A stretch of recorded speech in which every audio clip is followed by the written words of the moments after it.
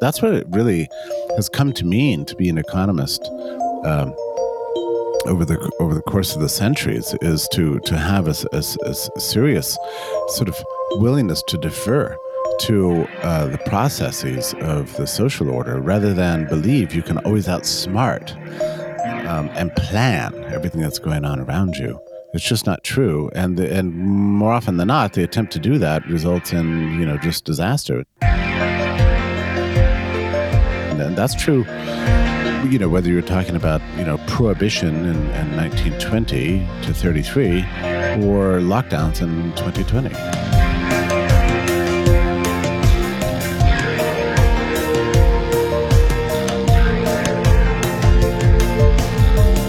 Hello and welcome to And If Love Remains. I'm your host, Mike Levitt, and I am thrilled and excited to have on the show today Jeffrey A. Tucker.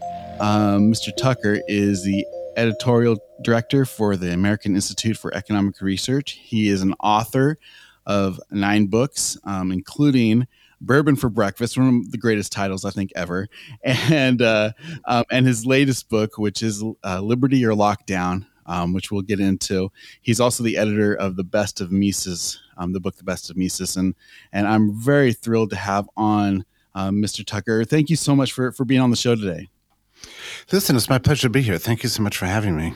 Oh, it's great. Thank you. Well, one of the reasons I wanted to have you on is as I've seen some of your speeches and some of your talks, you seem like such a happy warrior. You seem like such a great guy, and you have such a passion and love for capitalism and the free market. And I'm curious, where did that come from? How did that kind of get instilled in you, and where did you just fall in love with these ideas?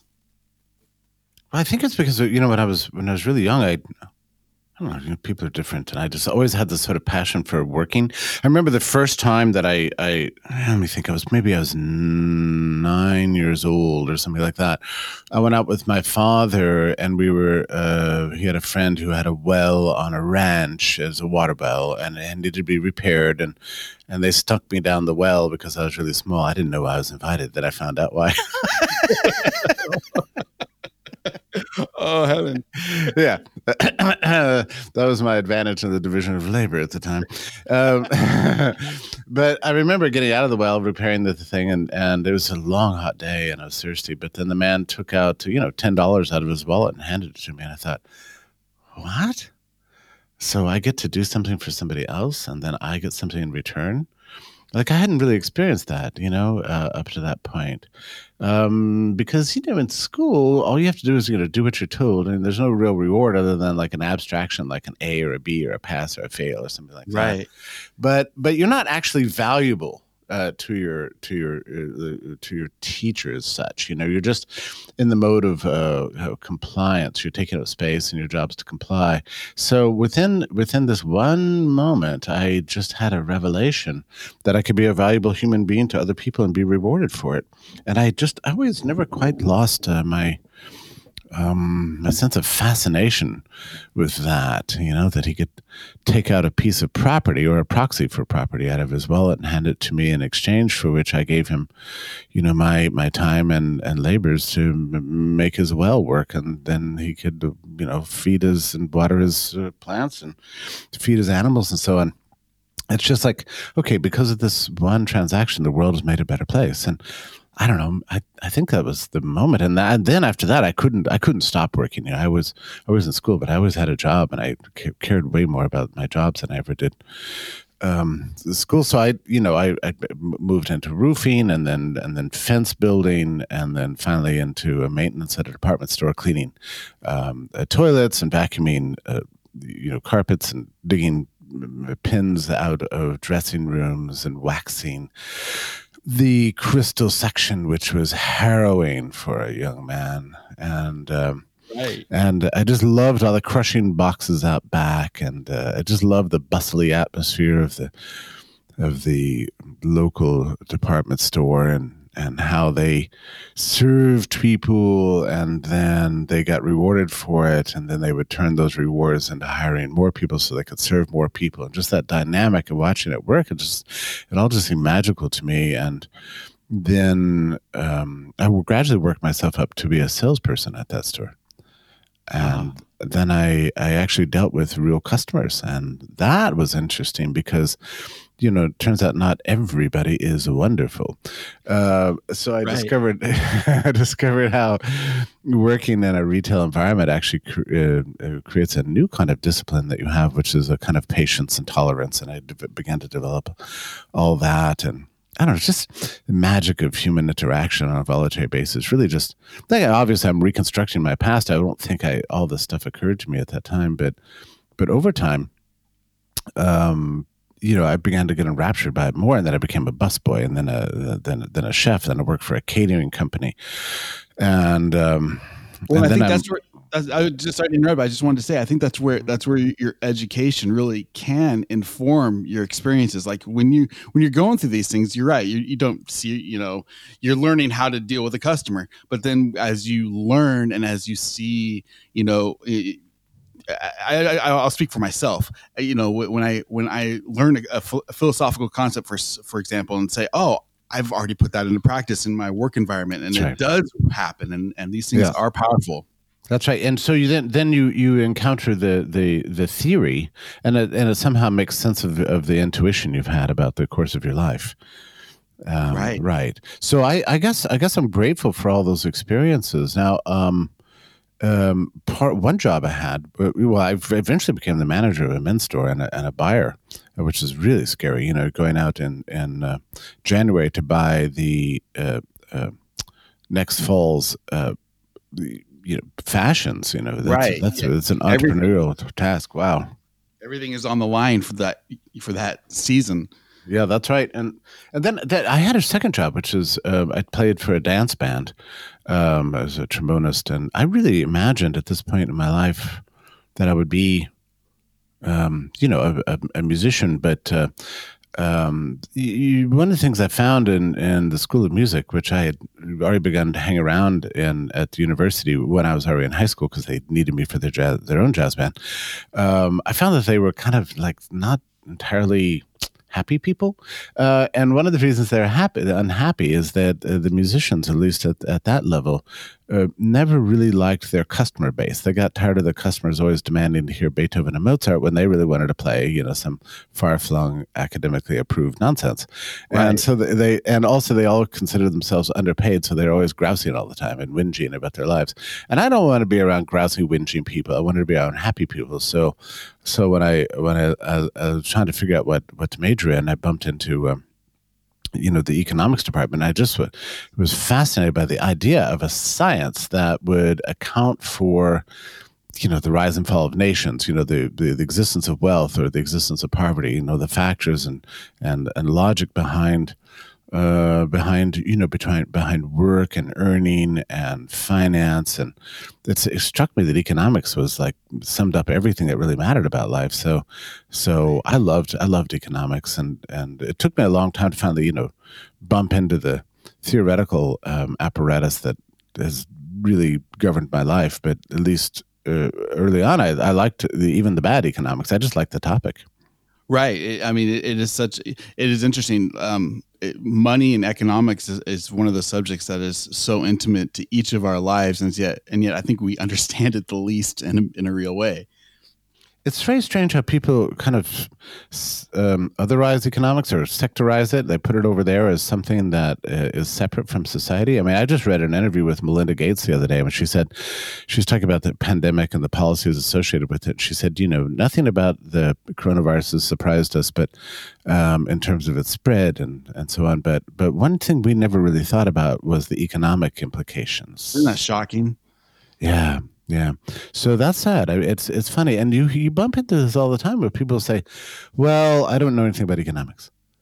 I was bored by economics. I didn't like economics. It's not really my area. But of course, that's a little bit wrong, because actually people are talking about and thinking about economics all the time, and it's just a question of whether or not you're doing it in a informed way, in a disciplined way, in a way that's consistent with humane values, or you're just stumbling through and making things up. And I think a lot of what's happened in this year has really come down to the fact that people just thought the economy was not really integral to the human life or our normal experiences every day. It's, this weird sense of like, we can turn it off, well, then we turn it on when we want to, and we're going to say this is essential, that's not essential. Just this brutal treatment of the economy as if it's something other than the narrative of the life that we actually live day to day. Yes. Well, and I think I also think one of the benefits of being an economist. I am not one. I am a musician, so I can relate to what you're talking about.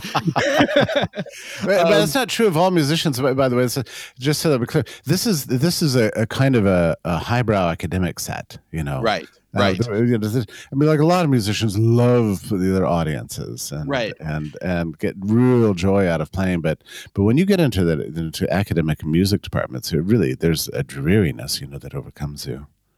It's interesting. But what I was going to say is I think one of the benefits of being an economist is it allows you to think in a different way. I've talked to attorneys and they say, being a lawyer allows you to think in a different way and that discipline. And one of the specific things an economist has to know or has to at least take into account are the unseen things that are happening around us. And in other words, why wouldn't you seek out an economist about the factors of what a coronavirus, a lockdown would do? I mean, that's the exact person you want to talk to because he's trained in knowing what the unseen consequences could be. Right. Right. I mean, that's what the economists are very good at that. They try to see the counterintuitives, and they understand, as you say, the invisible costs, the foregone opportunities, the opportunity costs, the relations between all sectors of economic life, even the ones you can't see. It's a complicated network. And good economists are actually humble. They tend to defer to, the signaling systems and complexities of the social order. And that's what it really has come to mean to be an economist over the course of the centuries, is to have a serious sort of willingness to defer to the processes of the social order, rather than believe you can always outsmart and plan everything that's going on around you. It's just not true, and more often than not, the attempt to do that results in just disaster, and that's true. Whether you're talking about prohibition in 1920 to 33, or lockdowns in 2020. Right. Right.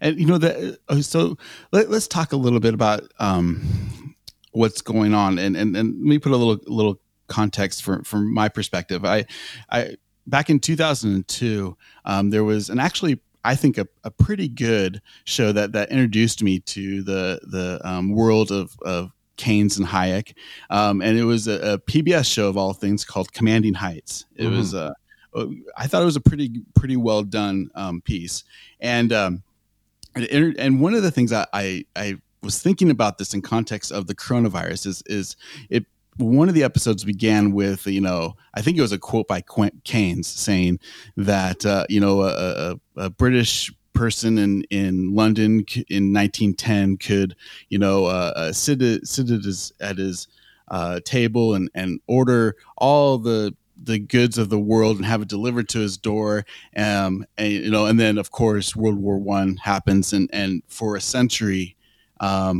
those types of services or the world closes down. Let me put it that way, and I guess one of my fears, and I don't know if this is the fallacy of it being right in front of me right now, but one of my fears is that this coronavirus has the potential to be that kind of a problem where it shuts the world down for a longer period of time than we can imagine.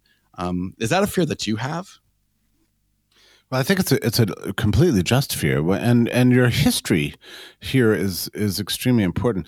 Which, by the way, I don't think one of the dangers I think that every intellectual has is to imagine that there's a kind of narrative structured history that creates an inevitability, like a baked-in patterns of waves, and this happens, then that happens, and so that we have no way out of it, And I don't believe that. So I think that tomorrow the world could just completely wake up and say this was a calamity.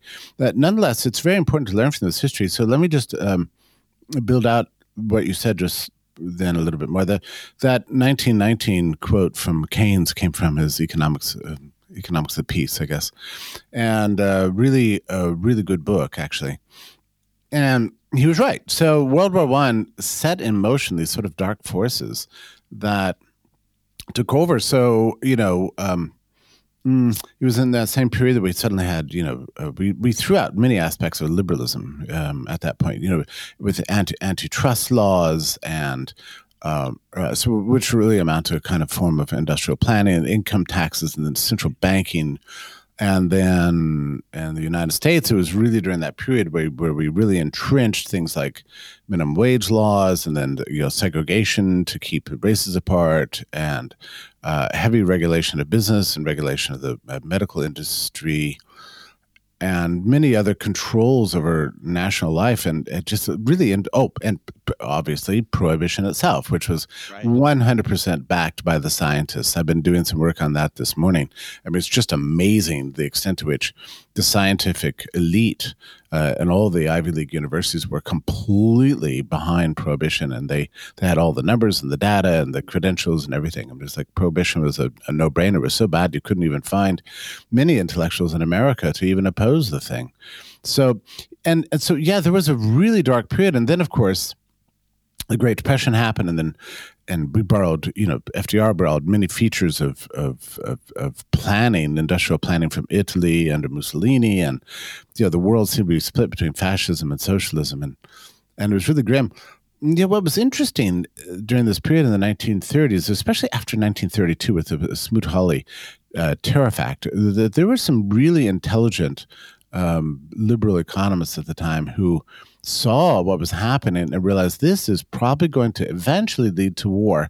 And if we want to build peace and prosperity, we have got to start with making sure that something like this Tariff Act never happens again. We really need to build a global economy. And they worked all throughout the 1930s. And really by 1934, we had begun to reverse some of that protectionist impulses and already struck a trade deal with Canada. And so the war interrupted the progress. But after the war, all these people were in sort of good positions, both in academia and in government, to really forge a new kind of liberal order post-World War II. And lower tariffs, increase trade, really try to stabilize the world to reduce the possibility of war. Imperfectly, obviously, but actually over 70 years, you can look and see that they really did triumph intellectually. The world became ever more about trade and integration and peace between people. And, you mentioned that PBS special, Commanding Heights, and in some ways that show is really wonderful because it represents a triumph of this post-war liberal vision which won out both theoretically and in practice. So people began to realize, we need to be free in order to be peaceful and prosperous. That was a great moment and kind of a repudiation of the planning mentality. I think, when that thing came out in the 1980s, we were unaware that we were maybe living in an unusual time. Yes. We were particularly lucky and fortuitous, and then really things began to change after that, and it probably began, I would say, really at the start of the new millennium, with the 9/11, and then and then everything really. I think during the 90s, we didn't have any kind of leadership in this country that really appreciated the role of free markets or even liberty at all. And then by the time we get to the 21st century, we have all these, a series of calamities that between 2001 and 2006 really just kind of baked into our public lives these presumption of draconian reactions to crises, whether they're terrorism or pandemics or whatever. And I think in retrospect, we've been on this course for a long time, actually. I think 15 years we've been traveling down this road, and this year just everything got deployed, but it was already in place for the last 15 years, and it does seem to signal, the end of the age of liberty in some way. I don't want it to, but it seems like maybe that's true. Well, it is. It's difficult to not, I guess, to not have that kind of perspective. For me, it seems it is analogous, and I think I guess that brings us, I think, to your book, Liberty or Lockdown, which I think is, I don't know how quickly you wrote this book. I don't know what your workflow is like, but it's a great, from what I've read bits of it, and I have really enjoyed it. And there's a part of the introduction that has really kind of echoed in my mind since I read it. And it's this simple paragraph where you write, the people with everything to gain from the lockdowns had nothing to lose. The people who had nothing to gain lost everything. Yeah. It's basically a summary of this year. Right. Yeah, that does, and I've tried to write this theme over and over again, because you see it fleshing itself out, the way in which, I don't know, for lack of a better phrase, the ruling class just imagined that they could plan their way out of this pandemic, take control of the virus, take control of society, muscle people, tell people how many people they can be around, what schools can open, what schools can close, what surgeries you can get, and without any serious calculus of the cost of lockdown. They didn't even worry about it. So what it's done is it's massively stratified the social order, and it's never more obvious to me than, when you go onto social media and people bragging about, I'm doing the right thing for society by staying home. It's like, oh, really? How healthy are you? I'm perfectly healthy. How old are you? I'm 28. There's the possibility that you're going to experience something severe outcomes from COVID are far less than what you normally experience with the flu or by driving or any other risks in life, and you think you're doing good for society. Well, who is going to, or what is going to bear the burden of this virus?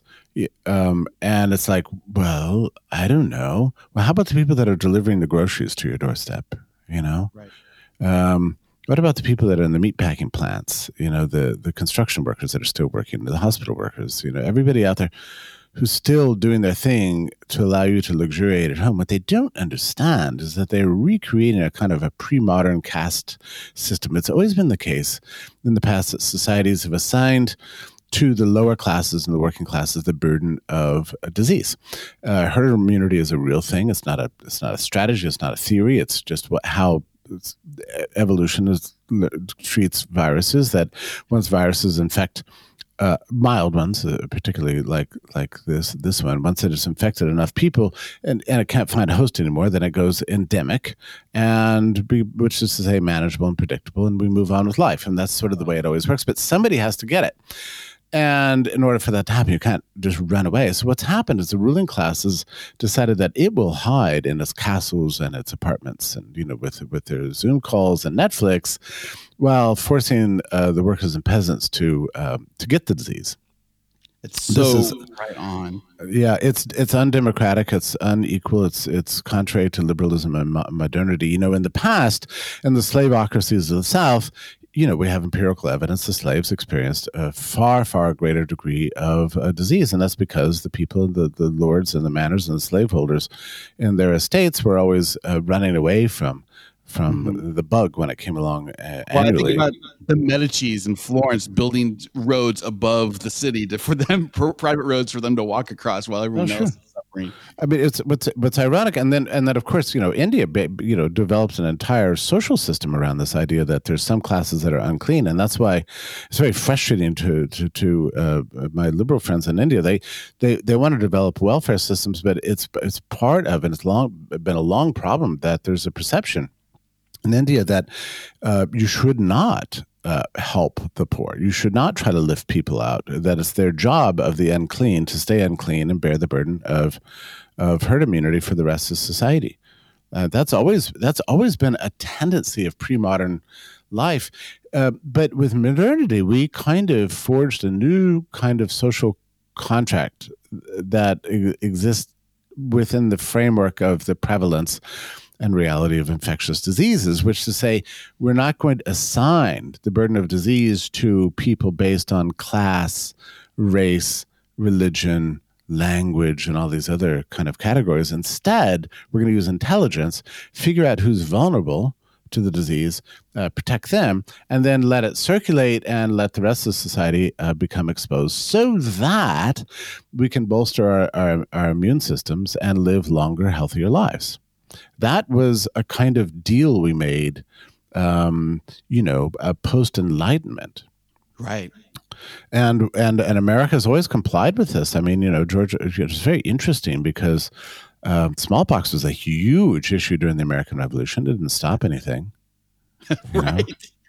It is shocking to think how we have such a bad education on history that we don't understand that these things have happened before, and we've dealt them in far better ways and far different ways. I don't know, some may be better, some may be worse, but what it didn't do is shut down an entire nation. We had a very early experiment with shutdowns in 1918 with the Spanish flu, and they were very limited. Like New York never did anything, but there was shutdowns and some limited quarantines and shutdowns in Chicago and San Francisco. But what public health specialists learned from those is that they didn't solve the problem, and they created new problems aside from the virus, and it created a tremendous amount of political division. I mean, the anti-mask league of San Francisco was riotous and and wild. I would have joined it. But the quarantines, so what happens? It's like psychologically, is that people always, for something invisible, like a bacteria or a virus, something you can't see, your mind, we're restless with the idea that we can't control it, we can't see it. So what we do is we assign it, we assign the guilt to other people, and we just assume that people who are not like us have it. And I'm telling you, this has been true all this whole year. It's pretty funny. I can tell you some stories from my own life, and it's like, people always assume the virus is somewhere else. It's not here, but it's over there. So we need to keep those people out. And how do we decide who has it? Well, is it somebody who looks just like me and dresses in a kind of nice way and smells pretty? No, she doesn't have a coronavirus. But what about that sort of sloppy guy over there? It looks a little bit foreign to me, and he doesn't quite speak English. He's probably a disease carrier. That's sort of what people do. Once you start stigmatizing disease, and once you start assigning disease to other people, it's always going to be the minorities and the marginalized who are attacked. And this happened in 1918, and public health specialists were mortified at the treatment of Chinese immigrants during the pandemic, all of whom were assumed to be carriers of the flu, of course, right? What else are you going to do, Right. I know, this is how it works, we just otherize the virus. It's very grim. By the way, you could find many occasions in the Bible which this is true too, Yeah. Where Jesus has all kinds of encounters with lepers, but it's not clear that they're actually lepers. I mean, like this one guy, Simon the leper, got a little bit sick 20 years ago or something, and they assigned him the title Simon the leper, and he's like, what the hell? And so he goes to Jesus and says, look, everybody calls me Simon the leper. I'm just Simon, It's like, can you declare, because he was a rabbi, can you declare me clean and fit to go into the temple, not sinful, in other words, sin and disease being always identified, an identity in history. And Jesus said, yeah, I get it, annoying, all right, you're now Simon, you're no longer. He's like, thanks a lot. So don't go telling people that. Yeah. Right. So this is how we do. And so after 1918, there was a huge push in America among really interesting sort of, I would say it was progressive era public health specialists who despite their progressive politics, were nonetheless earnest about, like, let's not make this mistake again. And then in the 1920s and 1930s, we had huge innovations concerning immunity theory, viruses, herd immunity, the mutation of viruses, how they work, the relationship between our immune systems and then great progress on developing a kind of stable, scientific, easily distribute smallpox vaccine. So that was a great moment. And so after that, the American media really had been in sync with public health establishment in the United States against ever doing anything like what happened in 1918 again, against lockdowns, against travel restrictions, school closures out of the question. The idea of banning mass events. No, you want mass events. That's what you want. Right. And so there, everybody's united. So in 1948, the big push again, for the polio vaccine, the Polio Foundation, which turned into the March of Dimes and so on. It was really important for the public health establishment in this country to not politicize these viruses, but rather assign the job of disease mitigation to medical professionals. That was a really important priority. So as you know, FDR himself had suffered from polio, but the new Polio Foundation, which was established, I guess, I don't know, in the mid-1930s, something like that, he asked to be their spokesman, and they refused. They said, look, we need to understand that this is about disease. The minute you come in and endorse this, everybody's going to think this is, pro New Deal political trick. So they really kept him at arm's length. And during the epidemics of the late 40s and early 50s, where polio was quite wicked. I mean, like when it would strike you, it would strike typically young girls from the ages of 9 and 12 and maim them for life. It's like, talk about heartbreaking, Right. But there were outbreaks, as many spots around the country. But I'm only aware of one case in which something was closed, and it was a swimming pool in San Angelo, Texas, because there was a belief that it was maybe transmitted through water or something like that, which is not quite right. But we remained completely open. And then we had a real challenge in 1957-58 with the Asian flu, which was really deadly. I mean, we had a population that didn't live past 65 in those days, and we were had a third of the population numbers that we have today, and 110,000 people died from that very, very wicked flu. But there wasn't, New York Times had, going back and looking at it, they had one editorial about it, and the editorial was, take home, if you get sick, see your doctor. We'll handle this through professional means, and that's it. So just move on with life. They were really dedicated to not creating panic, because panic doesn't do anything. It disrupts society and makes it more difficult to deal with what is a medical problem. And then the same thing happened in 68 and 69 with the Hong Kong flu, which barely made the headlines, but still killed 100,000 people. And we still had Woodstock and so on. And thank God we did, because that's one of the reasons that the Hong Kong flu was not more deadly than it was. We quickly saw that the best way to deal with a virus is to make it endemic. And that means we need as much exposure to non-vulnerable people as possible. And it's extraordinary. We used to know this. This makes so much sense, and it's so frustrating that we're going back to medieval times, it seems like. Oh, well, man. That's February 27th, the New York Times, Donald McNeil, to handle this virus, let's go full medieval. Well, we did. And we abolished dentistry for 3 months. There was a 70% decline in the people who went to the dentist. We got rid of dentistry in this country. People were banned from hospitals. 350 hospitals in this country furloughed workers because they had no patients, because they had reserved by government mandate, reserved all their facilities for coronavirus patients who didn't arrive. And so they were had to sitting on their hands. So people missed vaccinations and cancer screenings and every kind of. Oh, the carnage has been awful. And just to show you how medieval we decided to go, Cuomo and de Blasio in New York decided to blame the Hasidic Jews for being super spreaders because of their weddings and funerals. I mean, that's how Yeah. I mean, that's where that's where we're going now. But it's like, so the Jews are causing society to get disease. Very, very interesting. I mean, that's the term "poison the well." Is actually an anti-Semitic canard dating from the Middle Ages, where people would always blame Jews for any kind of disease outbreaks. Oh, they're poisoning the well. That's what they used to say. And so, sure enough, you have de Blasio and Cuomo in New York blaming the Hasidim for the disease outbreaks in New York. And so,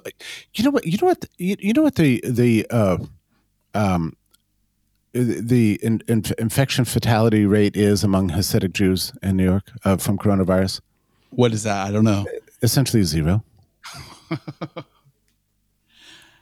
And, I confront people about this, and they say, well, it's because it's a younger population. Well, yeah. And that's right. And that's the other thing. I mean, my understanding, and again, I'm just a crazy musician, but my understanding is that the only thing that you can predict on how a policy did as far as the deaths and let's talk specifically about deaths, is how it took care of elderly people in nursing homes. And if you did a good job with that, you probably did okay as far as the death rate. If you didn't do a good job of that, you probably had a major spike. That's true. And empirically, you can chart the deaths per capita or deaths per million in each state relative to the percentage of the population that lives in long-term care facilities, and see it's like a visibly statistical correlation between the two. In other words, somewhere like South Dakota, which stayed completely open, has pretty high deaths per million, not super high, but relatively high compared to Vermont, which closed.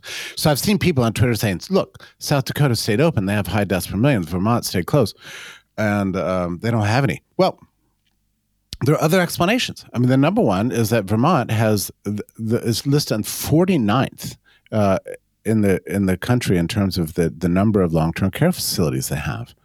It's a relatively young population, and nobody's in nursing homes. Whereas South Dakota has a higher percentage of elderly people in nursing homes. So sometimes, it'd be nice to have perfect capacity to manage these things so that nobody ever dies. But unfortunately, that's not how it works. That's nursing homes are.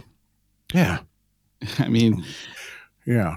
So, I mean, so it's not about whether you're open or closed. It's really, but I tell you something else is very interesting. You mentioned one of the things you'd think that we would know how to do is, in the case of nursing homes, like, don't bring the coronavirus into them. You'd think that would just be like a no-brainer. Well, Cuomo did, and the guy in New Jersey did. And just this morning, the Boston Herald has an article that says they're putting coronavirus patients in nursing homes to prevent hospital overcrowding. You're kidding me. True story. It came out just this morning. It's like, here we are, month 11 into this, and they're doing the same damn thing again.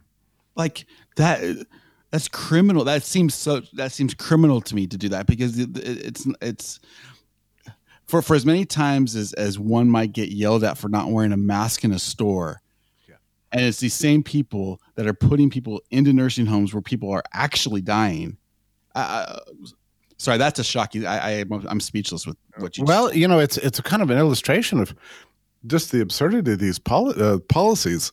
That here's another example. I mean, these governors and mayors just doing random things, like in New York City, a city that's been completely wrecked by this stuff, by the way. But they somehow decided that the virus wasn't going to come out after 10 p.m. I'm just whatever kind of random control you can impose. Well, what that did was, a lot of elderly New Yorkers, and what the sort of informal system in New York City is that elderly people, which is the same, relatively more vulnerable populations, would go to dinner early and have peace and quiet and some distance between each other and eat casually and then leave, and then That would last till about 8 o'clock or something, and then the younger people come in, and then by 9 o'clock and 10 o'clock is entirely a useful crowd, and they're partying until 2, 3 a.m. Well, okay, you shut everything down at 10. Now suddenly you've got everybody crammed in together. Thereby making, from 6 to 10, thereby making the older populations actually exposed to people, that they shouldn't be exposed to. I mean, it's like exactly the opposite results have come about from a policy that was meant to contain the virus. It's actually potentially going to spread it further, among the people who we need to protect. And okay, and this takes me to something I wanted to discuss with you, and that is something that I think I can fairly say that you helped to facilitate, and that's the Great Barrington Declaration. And I think this is a really important document. It's a really important statement that was made. And can you take us through maybe a little bit of what that is and what that's about? Well, it's a plain statement of cell biology and public health, nothing more than that. And people act like it's some sort of dramatic revelation. It was what everybody knew this time last year, basically. that viruses can't be fully suppressed. That Before we got amnesia. Yeah. Viruses cannot be viruses. We live among viruses. This is the millionth virus we've had in the course of our evolution, and there's going to be another million after. So, society must live amidst infectious disease. It's a matter of how you want to deal with it, and the best way to deal with it is by maintaining normal social functioning, and protect the vulnerable populations. And it's a matter of figuring out who they are. We know who they are, and there's ways to deal with it. And otherwise, anything else you do is going to create ghastly costs with increased poverty and hunger and life disruption, despair, suicide, drug overdoses, and so on. And so this is what it pointed out, and then it recommends at the end that we need to let all non-vulnerable populations continue to just go back to regular life, and hold events and go to the movies and go to sports and all the rest of it, and keep a profound fixation on making it possible for those people among the vulnerable populations who are worried about the virus to stay away while herd immunity is obtained and the virus becomes endemic. I mean, that was what the statement said.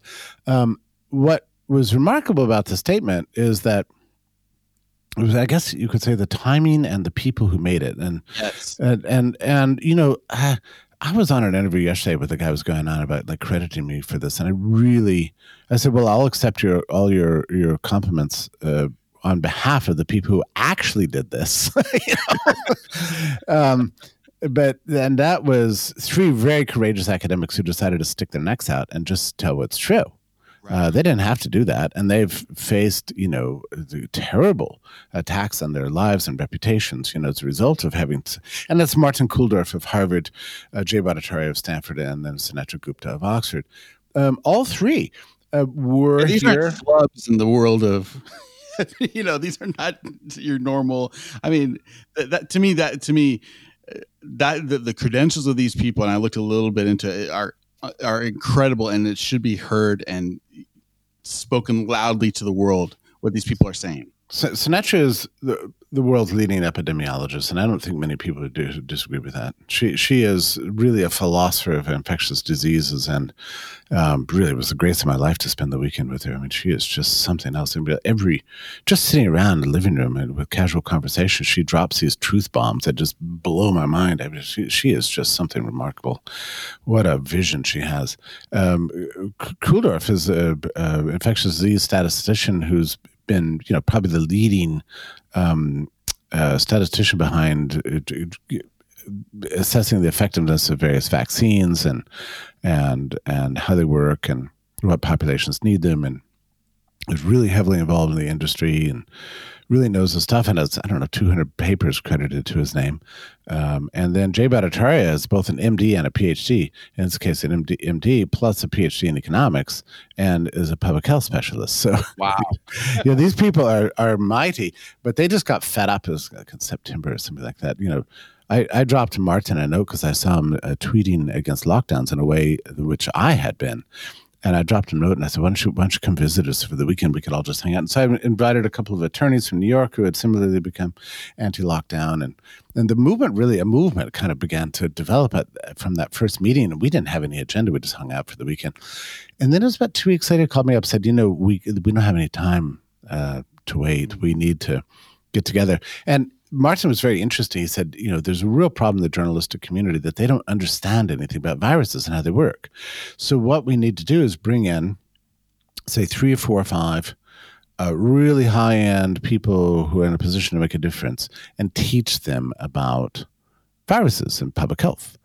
And I said, well, when are we going to do this? And I said, well, but there's time in 3 weeks. And he said, well, really, it needs to happen this weekend. Oh, wow. So we scrambled and miraculously got Sinatra over here. And then isn't she in England? Yeah. So that was a real trick to get her here. And then we got Jay over here, and we held all the sessions, and everything's online. I get these emails every day from weird conspiracy theorists that say, I need to schedule a time to come and see all your archives about the Great Barrington Declaration and figure out what's really as if I've got a box somewhere, that's got all our secrets. So we're secretly funded by the UK Ministry of Defence, as one article recently claimed. It was hilarious. And I just tell the guy, look, I don't know, what else can we do? We filmed everything. We put all the films online of everything. And we've got a frequently asked questions on the website. You can go and read it. I mean, they're ridiculously transparent in terms of all their relationships and everything. So it's like, there's nothing else to learn. If I knew it, I would post it, We don't have any secrets. Oh. But anyway, the important thing about that document is it really did cause a big shift in the way people were thinking about this. The Great Barrington Declaration gave people who are instinctively against lockdowns a language apparatus to understand why they are and what a better alternative would be. And so that was a real change. And it gave people courage that, okay, if these people are willing to risk their names and their careers to say something like this, maybe I should too. So that was really the birth of the movement. I think that was early October, and things have really accelerated since then. That website has received this. Now, keep in mind, this is not like a big, complicated website. It's got a front page, 50 translations of the same thing, a page of signatures with a map of where the signers are, and a page of frequently asked questions. So it's not, we're not talking the Wall Street Journal here. This is just a page with 3 pages, and it has, since its release, been viewed 20 million times. Wow. Yeah. That's, and I think that's a statement of the starkness, the difference that people are hearing and what they know, that there's something not right between what they're hearing and here's this light in the darkness saying, no, there's another way that we should think about this whole problem. What's interesting about this is that as the document was being signed, Jay Bhattacharya said to me, this is going to be signed by 1 million people. And I thought, look, I've been in web development all my life, and I know the way the information age works. I think we're going to be lucky if anybody even pays any attention to this thing. So he was right, I was wrong. But what's funny about this is that, the stress has been so extreme with, when you wake up in the morning and you've got 150 emails, from New York Times reporters, The Guardian, The Wall Street Journal, PBS calling, local news. We've got, the mayor. And it remains. Yeah. And, the town council of Great Barrington, signed a big denunciation. So, oh, wow. Yeah. It's just, the whole thing's just, so anyway, I felt this kind of need to take care of Jay, Sinatra, and Martin. So I'd call them up every once. I'd say, hey, how are you holding up? And that sort of thing. But every time I would do this, they would flip it on me and go, listen, how are you holding up? Are you okay? Are you getting through this? Listen, thank you so much for all you've done for us. And I'm like, me done for you. Look what you've done for us. I mean, it's unbelievable. But one of the things that I think that they knew from the beginning, which I did not know, is that there was no question that the world would at some point come around to seeing that they were right. Mm-hmm. They knew this. And the reason they knew it was because they were just stating what everybody knew this time last year, what everybody knew, which is the basics of cell biology and public health principles, that you need to consider the whole, not just one thing. You need to consider the long term, not just the short term. They made a very plain statement. They all three knew for sure that 2020 was a year in which everybody kind of went mad, but that things would get back to normal. People would see what was true, and that most everybody, there's always some holdouts, would see that the Great Barrington Declaration was right all along. They've always known this. Yeah, that's well, and that kind of confidence. I think people felt that confidence, and they see that okay, this. I'm trying to think. There's a statement. Dennis Prager once said that studies either solidify what I innately know is true, or they're wrong. And I don't know if that's exactly right, but I think there is something deep inside us that we know, like what is going on right now is not right. And to have those kind of credentialed people, being able to meet and share their knowledge so that it can give us courage. In other words, when people are, you're talking about the New York Times and these people that you're getting emails from all the time. Well, I think on a smaller basis, that's what everybody's feeling. Again, when you walk in the store or when you're talking to your friends on Facebook and it's a constant, masks and lockdowns and are you going to kill grandma? I mean, these things are just have been throughout this entire ordeal for people. Well, the lies have been overwhelming. For me, that's just what's been so frustrating about it, because, you see something that contradicts, the Barrington Declaration out there, and it's like, oh, the CDC says that restaurants are going to kill you. And you're like, I think I need to look more carefully at the study. It turns out the entire study is bogus on the face of it, and it's easy to refute.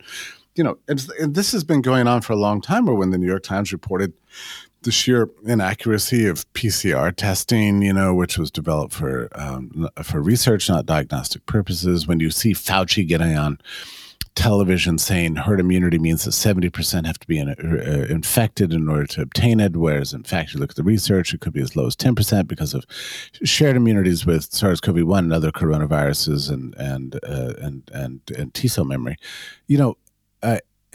It's when you see and Fauci has played a particularly pernicious role here, because he doesn't care about the research. He doesn't look at the studies. He wakes up every day to plan his media appearances, and that's all he's been doing all year. And meanwhile, the research is pouring out. We now have 22 studies, global studies, showing there's no relationship at all between disease outcomes and lockdowns, right? So it doesn't matter. I mean, just like stay open, close, where the virus is going to do what it's going to do.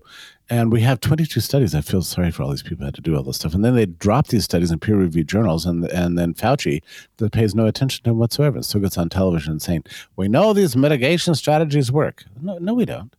That's not true. That's just not true. I mean, even the masks are very much in dispute. I mean, it was like, I think it was only in March, the Journal of the American Medical Association had an article on masks and said they do nothing to stop the virus. Maybe they provide some comfort to healthcare workers if you're wearing them in hospitals and stuff like that. But for the most part, these masks are just what they call talisman. They're just symbols. They don't actually achieve anything. And at American Institute for Economic Research, we ran an article by a chemist who used to work in the PPE industry, and it's like, the mask holds the size of your apartment complex, and the virus is about the size of the button on your shirt. I mean, this is what we're dealing with here. And the social distancing thing, was a complete and utter nonsense made up by a 14-year-old girl in 2006, and her physicist father turned her fears of cooties into an academic paper. Wow. That in a totalitarian way imagined that he would be in charge of society. Isn't that rich? Apart. Yeah. We're taking orders from, wow. I know our time is short, and there's another aspect of this that I'd really like you to speak to if you can. And it is I think a long term, maybe short term, I don't know, but that's the effect of inflation. I mean, we have seen an additional $4 trillion being printed out of nothing. We're seeing riots, which interestingly aren't against the government, but are against capitalism in many regards.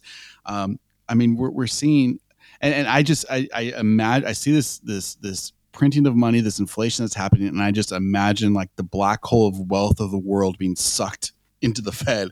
And I wonder what is your take, and do you see it the same way I do, or just some other way I should be looking at this? Well, I'll tell you.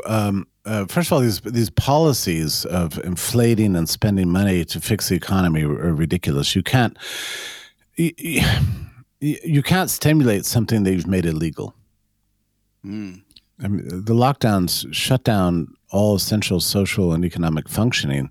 You can't replace that with a bunch of money, just throwing money all over society. I don't know what that means. I mean, it's like, I don't know. I don't know. It's like if you got a guy strapped down, to the ground, and then you keep stuffing his mouth full of steroids and telling him to run. I mean, you've got a problem, and that's essentially what all this has done. I mean, the best way to get out of this economic disaster we're facing, where there's been 45% increase in the number of people reported being, very, very hungry. I mean, the food lines, even in the richest counties in this country, are around the block. I mean, we have done horrible things to ourselves, and these policies were increase the debt, and if you want to really scare yourself, you can go to the Federal Reserve Bank of St. Louis data service called Fred and look up M1 and M2 and see,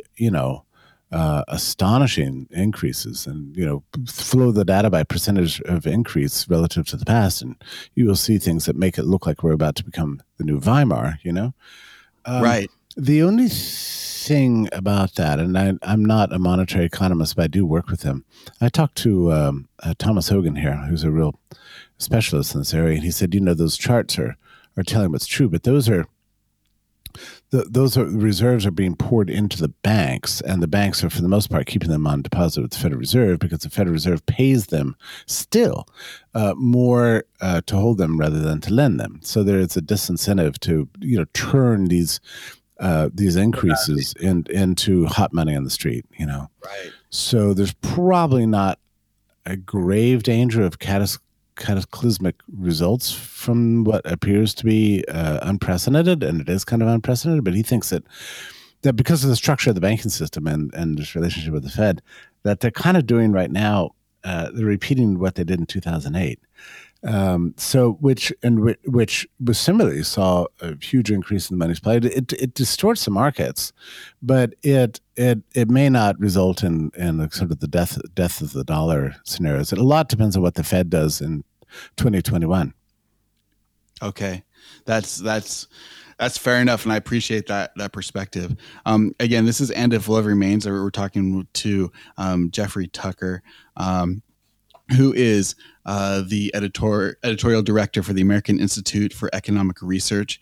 His latest book is Liberty or Lockdown. I have really thoroughly enjoyed the conversation, Jeffrey. It's been a pleasure. Let me ask you this: other than reading your book, and I encourage everyone to go and get your book and read it, and looking at the Great Barrington Declaration, what would you recommend people? What can they do that what would you recommend that they do as far as living their daily lives? What would you say people ought to do in this time? I would say your first obligation is not to be a selfish, immoral bastard, and by which I mean, don't think you're doing the world a favor by being in your snuggly clothes on the sofa binging Netflix. That is not doing any good for anybody. You need to get out there and be a little more courageous, and don't be afraid of this virus. And if you're young and you're healthy, and by that I mean healthy. Because the difference between severe outcomes and nothing on this virus really comes down to the strength of your immune system. So, and stop making bogus excuses for yourself. I mean, I've heard this nonsense. Well, I've got my grandmother, I've been immunocompromised because I was bit by a tick 20 years ago. You name it. People make the biggest excuses for behaving like a lazy member of the ruling class and forcing the workers and peasants to bear the burden of disease. I think that's wrong. So get out there. Don't be afraid. Don't let anybody intimidate you. So that's one thing. The second thing is, I think this is a time for speaking out. And so one of the things I get every day is a Google alert for the Great Barrington Declaration. And one of the things that's kind of strangely impressed me, we used to talk about letters to the editor back in the old days. Everybody would talk about writing a letter to the editor of the local newspaper. And somehow we think in the age of mass media communication and stuff, that doesn't really matter. Actually, people have been taking to writing letters to the local newspaper with signed by their names so that their community will read it and citing the Great Barrington Declaration and condemning lockdowns. And I've seen more and more and more of these, and I believe that does some good. I mean, we are turning the corner on public opinion on this. People are fed up, and they need people to stand up and point to a better way. The other thing is that, if I can just kind of do a little bit of a push to American Institute for Economic Research, we were founded in the midst of a crisis in 1933, and we've always stuck our neck out when it really mattered, and we did it this year. Our first article on the coronavirus was January 27th, and we've been saying the same thing from then to now, which is the way to manage the disease is to manage the disease, not put the politicians and bureaucrats in charge of it and disable society. So, and we've probably run 700 articles on the topic by now. Subscribe to our daily email, and you'll get our best research on the topic. The other thing you might consider is, it helps our employees here to know that we have public support. And that comes through not just from clicks, but people willing to throw us, $50 at the end of the year. I mean, this means a lot to us, that we're on track, because we've faced the slings and arrows, I tell you, this year for this position we've taken. We haven't been entirely alone, but a lot of times it felt that way. So it's I think AIR would welcome public support. Thank you. Yes, absolutely. So if you can find that at aier.org.